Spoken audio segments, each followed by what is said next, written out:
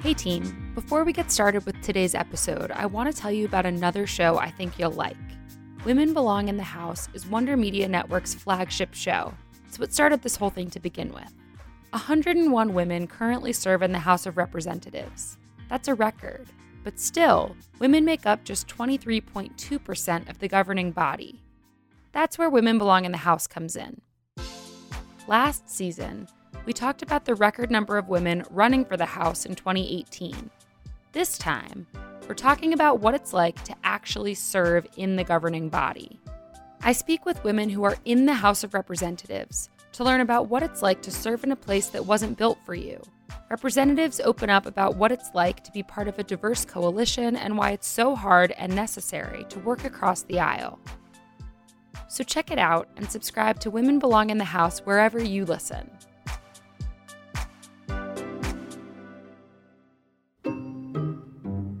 Hello, from Wonder Media Network, I'm Jenny Kaplan, and this is Encyclopedia Womanica. Today's feminist was a legendary French journalist, author, midwife, women's rights activist, and world traveler. She was a leader in the early feminist movement in France and is perhaps best known for her work as writer and editor for the first French working-class feminist newspaper. She also lived through a plague and quarantine that feels particularly worth noting at this time. Please welcome Suzanne Voilquin. Suzanne Monnier was born in Paris, France in 1801 to working-class parents.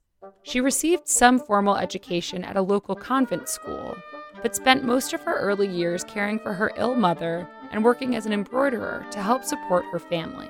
When Suzanne was 21, she met an architect named Eugène Voilquin, and the two were soon married.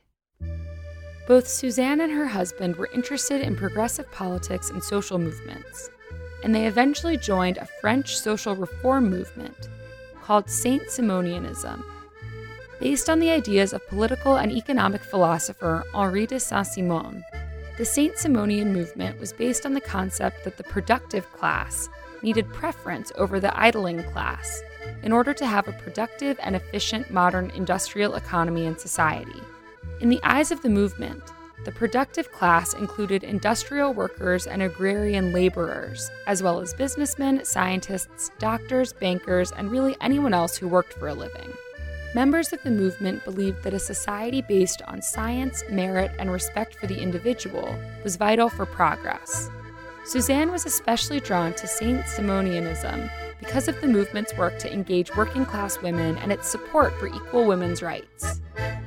These positions, in particular, were highly controversial for the time, but the movement dispersed in 1832 after its leaders were jailed. They were detained on charges related to promoting progressive ideas following a well-publicized trial. That same year, Suzanne gave her husband permission for an unofficial divorce. While divorce was still officially illegal in France, it was recognized within the Saint-Simonian community. Suzanne's husband left almost immediately to start a new life in Louisiana. After the divorce, Suzanne began writing articles and working as an editor for France's first feminist newspaper created by and focused on working-class women, La Tribune des Femmes. Working alongside other famous feminist writers and activists at the time, Suzanne and her colleagues were particularly focused on women's issues like the right to divorce, the right for women to work outside the home in all industries, the right to an education, and the need for society to offer real protections for mothers. When one of the major Saint-Simonian leaders was released from jail in 1834, Suzanne decided to join his newly formed sect and heeded its call to spread the movement's message throughout the world. In April of 1834, Suzanne moved to Egypt. Her goal was to live a life of active propaganda, meaning that she would support herself as a single woman working in the world in order to model the possibility of such a life for other women. Unfortunately, Suzanne's timing wasn't great. She arrived in Egypt during the middle of a plague outbreak. Work was very hard to find, as much of the population was in quarantine. She was eventually hired by a French doctor to tutor his children in exchange for him teaching her medicine. She could often be found working in his clinic dressed as a man. Suzanne eventually contracted the plague herself, though she recovered. Unfortunately, Many of her friends, including the doctor and his family, were not as lucky. After her recovery, Suzanne returned to France, where she began studies in homeopathy and became a licensed midwife. She also continued her women's rights activism. In 1838, she tried to start an organization called the Maternal Association to Aid Young Mothers, but was unsuccessful in getting it fully off the ground. During this period, Suzanne's father fell ill, and her brother was jailed as a political prisoner.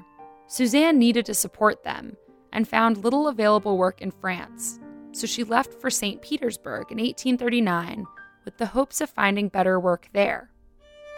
Unfortunately, the job situation there was no better than in Paris, and the freezing Russian winters were highly problematic for Suzanne's health. In 1846, Suzanne returned to France. 2 years later, with the start of the French Revolution of 1848, Suzanne joined with other leading feminists to organize for and promote employment and education rights for women. Suzanne organized midwives and wet nurses to form the Society of United Midwives. She also wrote for the leading feminist newspaper, La Voix des Femmes. The new French Republic failed quickly and in relatively spectacular fashion in late 1848, and Suzanne left France yet again and moved to New Orleans to live with her sister. Sadly, there's little record of Suzanne's activities while in the U.S. In 1860, with the outbreak of the American Civil War, Suzanne returned to Paris. 6 years later, in 1866, she published her now famous memoirs detailing her incredible life, including her travels around the world. Suzanne died in Paris in 1877. All month, we've been talking about feminists. We've covered feminists in every theme so far. What differentiated March was that we looked at women who were particularly important to the women's rights movement, the suffrage movement, and/or modern feminism and feminist theory. This month of Encyclopedia Womanica is brought to you by Fiverr, an online digital services marketplace connecting businesses with women who are creating, designing, copywriting, programming, editing, and more. Fiverr is here to support the world's freelance community during these challenging and uncertain times, as businesses adapt in the face of the corona pandemic. Women are an integral part of Fiverr's platform, many having worked with some of the most influential brands in the world. Fiverr is here to support freelancers, entrepreneurs, and businesses at this time. Fiverr operates in over 160 countries and offers digital services across 300 categories. So there are clearly lots of opportunities to change how the world works together with Fiverr in these unprecedented times. Head to fiverr.com to see how Fiverr might be able to support you or your business. Tune in tomorrow for the first episode of our brand new theme. For more on why we're doing what we're doing, check out our new Encyclopedia Womanica newsletter. You can also follow us on Instagram and Facebook at Encyclopedia Womanica. And you can follow me directly on Twitter at Jenny M. Kaplan. Special thanks to Liz Kaplan, my favorite sister and co-creator. Talk to you tomorrow.